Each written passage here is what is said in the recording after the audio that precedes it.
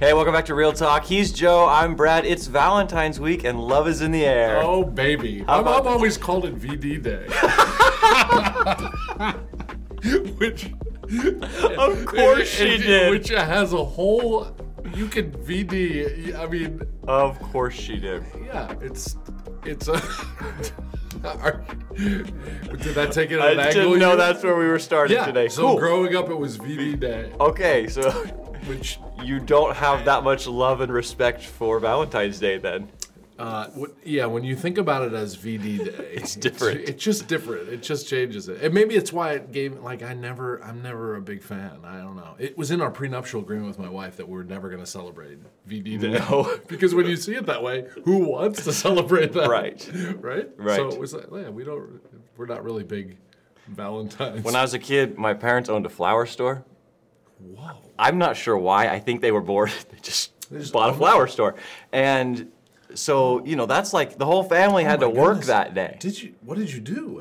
I delivered flowers. Did you really? Yeah. On your bike? Like on a big wheels? No, what? Not when I was that young. I was thinking, how old were you when you did this? No, like when I was in high school. Did you really? Yeah. So you just drove around and rang onto people's doorbells and gave them roses? Yeah. That's kind of neat. That's a neat experience. It's terrible. Did you get tips?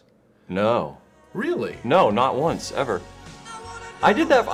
That was like my summer job in high school, part of high school. At the flower shop? The flower shop. Wow. One time I had to take flowers to a girl that I really liked, but they weren't from me. It was awful. True story. Horse manure. True story. Come on. I had to take flowers that were from some other guy to this girl that I liked. And you didn't boycott that and say, Mom, I'm not doing this. So it was terrible. So...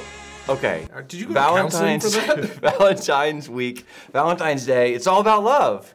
Love is in the air. Always. It is. So where does love come from? God is love. And the verse right before that, all love comes from God. So God is the creator of love. He is the ultimate giver of love, right? Yep. Everything that we could say, this is love, comes from God, connects to God in some way. Even in our relationships, that is a gift that we could love each other from God. Love is in the air. So does God love everyone? Of course. He does? Yeah. Prove it. Well, what do I have to? Oh, what? I don't know. Prove it. I mean, do you have a Bible verse for this? I mean, God so loved the world. I mean, he is love. Yeah. He made us. He sustains us in love. Created us in love, made us in His image in love, is sovereign over all things in love. I mean, it is in the fiber of, you can't separate out love from anything He does. Good. I think. Yeah, that's good. And I think your point of like John 3:16, God so loved the world. He shows love for the world. Go another step. Does God love everyone the same? Yes. Oh, here we go. Yes, He loves everyone the same. Yeah. He loves would you say He loves His people? You're trying to trap me. No, I'm not trying to trap you. Let's talk this out, because I disagree with you. Okay. But we probably have something different in mind. You asked me the question. What was the question you asked again? Say it again. Does God love everyone the same? Yes. Brad, do you think God loves everyone the same? I do not. Well, do tell. Well, I think He has a different kind of love for His people. So I think we see that play out in the Bible. I think we see that play out in the Old Testament.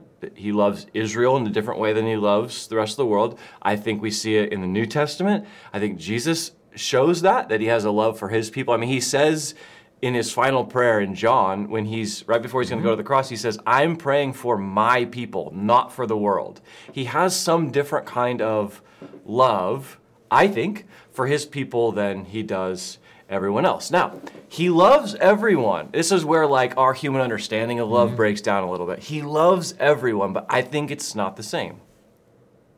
So, if we're gonna let's just look at the people of Israel for a minute. Sure. So He decides He's going to make this covenant with the people of Israel and says, I'm going to show you love in a very specific way. So the people that were not the people of Israel, how did He show them love that was different than how did He show the Israelites love? He did not have a covenant with them. Yes. So He didn't have a covenant, and that would mean to me there was ways He was showing His faithfulness and kindness and His protection and His power to them in a unique kind of way. But it doesn't mean that He didn't love, let's just say, the Canaanites. Sure. He loved them. So I agree. how did he love them? He loved them by sustaining them. He loved them by sending rain. Yep. By gravity, by all these sort of ways Yep. he's holding the world together. I think he showed them love by giving them their choices, like a sort of consequence, blessing way of living. Okay. Like there's ways that even if you were a Canaanite back then, if you lived a certain way, there were ways God blessed you. If you didn't Sure. live certain ways, he didn't. Like if you stole Agreed. from each other, like you were going to get some of the general benefits and blessings and consequences of your decisions. But there was a specific way he showed love to the Israelites. Yes. How?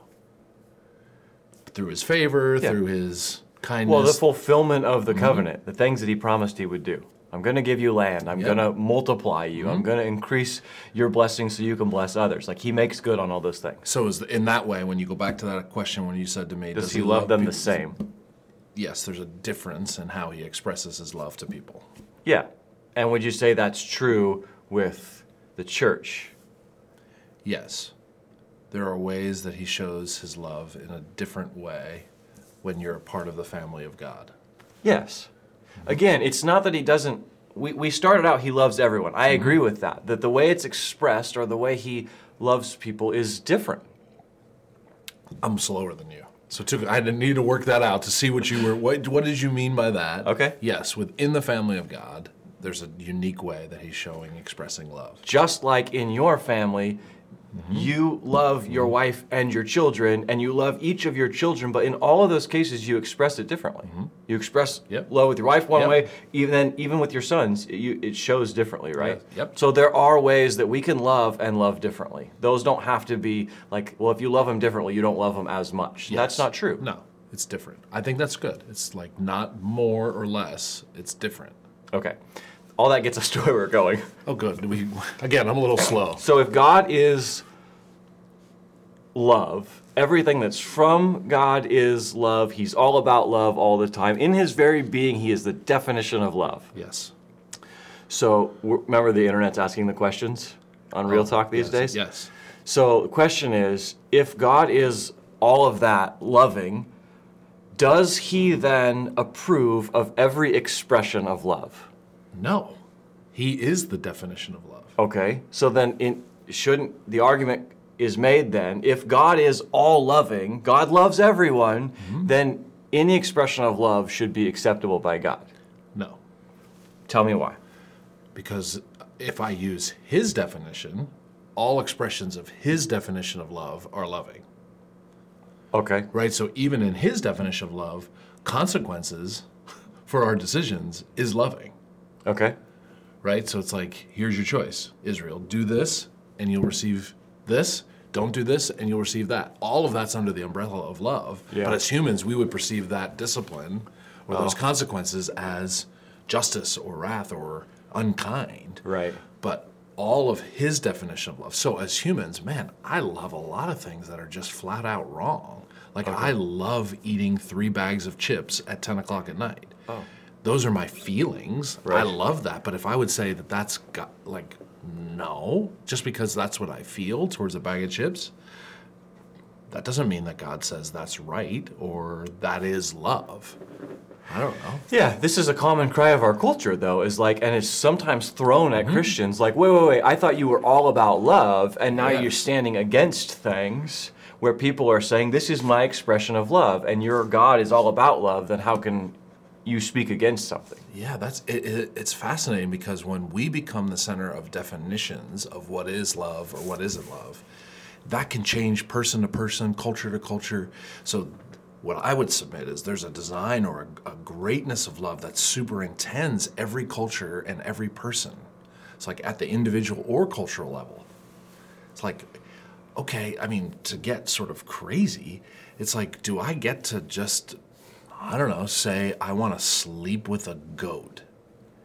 Is God supposed to baptize that love? Right. As, well, if you love a goat, Joe, Right. I mean, I love my dog, but there's a limit to that love. Right. Right? And if I would say, well, no, all my feelings of love towards an animal, I should be able to let those feelings play out in whatever way I individually want, and God should go, I am all loving, so enjoy, son. Like, no way! So a woman did marry a dolphin, by the way. I read about this on the internet. A woman married boy. a dolphin. Another woman married herself. Oh, good. Do you know about this? No. She married herself. Yeah, I mean... And then 3 months later, she divorced herself because she fell in love with someone. And we're supposed, she's now getting married. This is what this is like, and we're supposed to just say everybody can do whatever they want. I mean, go back to the original question. Is what you said... Does God approve every expression of love? And I like what you said, is you're like, well, just because we call it love doesn't mean that's actually love. God is the definer of love. So if I go, well, this is what I love, and this is the person I love, and this is the lifestyle I love, and the type of love that I want to express, you go, you don't get to call that love, actually. That's what you're saying. Yes, and you can feel all kinds of things, but does that feeling... It's like, so if it's outside of God's definition of love, is what I'm feeling actually love? I mean, it can be warm and fuzzy, but is it actually love? It could be your definition of love. Yeah, but it seems like what you're saying. I don't think it's God's definition of love, and which is, these are all these intersections. We have a choice to say, do we define what love is, or does God define what love is? And the thing is, we can define what love is, but that definition of love is going to change person to person, culture to culture, generation to generation. If we're okay with that, we can pursue that and choose that, and God's like, go ahead, you can call it whatever you want. But is there something higher, wider, that superintends over that? Without God's definition of love, then everybody gets to define love their own way, and your definition of love could cross my definition of love, and whose wins? I mean, who's actually right? So, if a person chooses, to your point, we all have things that we love, but actually, even that, it's like we think we love. Yeah. Right? But you would say that's not. I love 3 bags of Doritos. You said, well, it feels warm and fuzzy, it feels good, but it's not actually love, is what you would say. No, I mean, in a lot of ways, isn't that just sort of gluttony? Isn't it like taking something good and making it into something that it's not, and taking it to an extreme where it starts to break and cause damage to us, if I follow that feeling, right? And I mean, this is such a sticky topic, because so many people, we all have our own definition of what it means for me to feel like you love me. Right, so like, let's take it out of the realm of, how do I know Brad loves me? I sort of have love languages, and I have perceptions and data points and experiences where when you show me kindness, I can define whether I believe you love me or not based on my own experiences. But is that accurate? I mean, is that right or wrong? I don't know, but it's really interesting because it becomes so individualistic to what I feel is loving. Yeah. Right? I'm raising teenagers. Their sense of whether I love them as a parent changes. Yeah. And even in the journey with my guys at their different ages, I can see, they can see at different stages when they were 16 or 18 how they experienced my love and thought I hated them and I was totally against them. But then when they get into their 20s, they realize, oh wait, Dad, you really did love me. But from their experience and in the moment, it didn't feel very loving when I took their car away. Or gave them the consequences for their decisions that they did. But all of it was love. It just didn't feel very loving in the moment. Yeah, so I want to be sensitive to the person who goes, well, you don't really get to tell me that I'm not feeling loving feelings towards someone. You're right, I don't. Yeah. I mean, who does, Yeah. right? And the way I kind of have learned to think about it is what I feel isn't wrong, but what I do with that feeling can be wrong. Okay. Right? It's like, I feel this love towards someone or this experience, but then what do I do with it?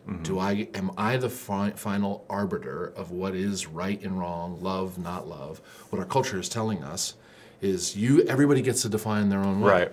The problem with that is if you follow that to its logical conclusion, then everybody gets to do whatever they want. The problem with that is whatever you want to do, when it runs up against what I want to do, what happens? Yeah, who wins? There's going to be chaos. There's chaos. There's conflict. Right?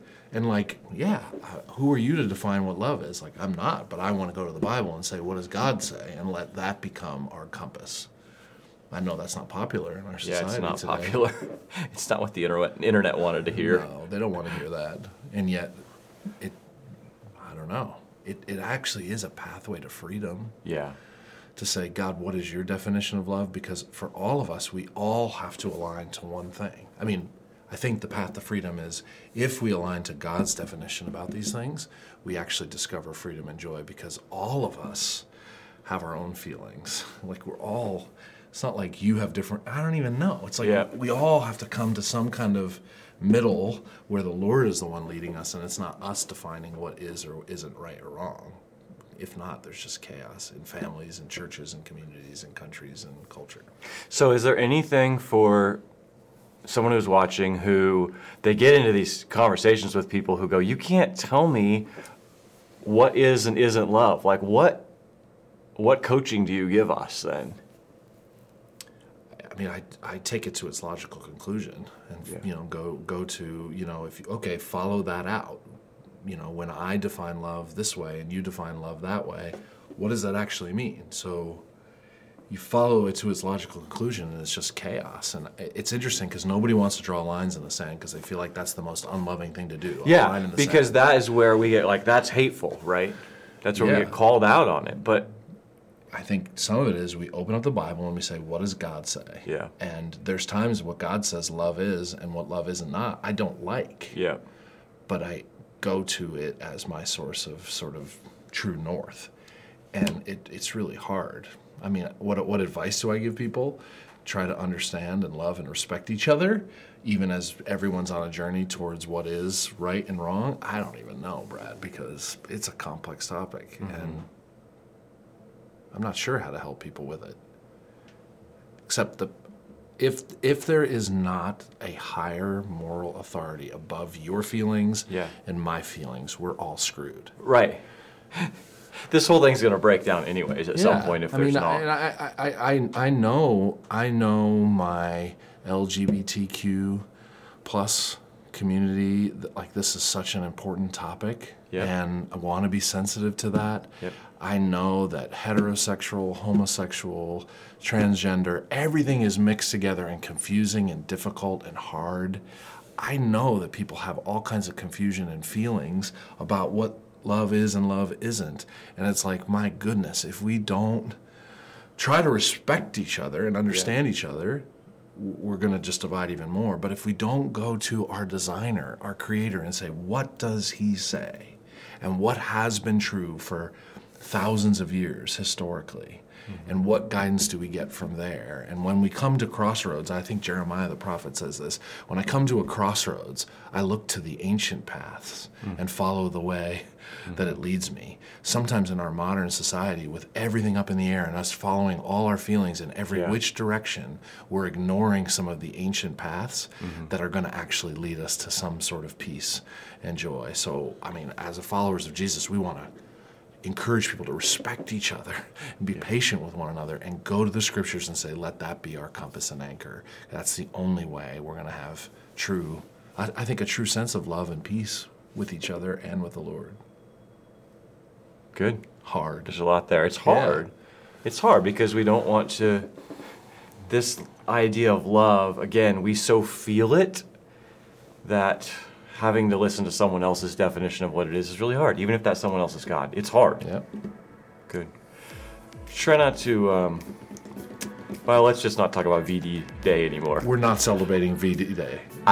No, I don't think it's good. I think you just Freudian slipped and said celibating. Celebrate VD Day? Day. It could help with VD Day if you remain celibate. See you next time.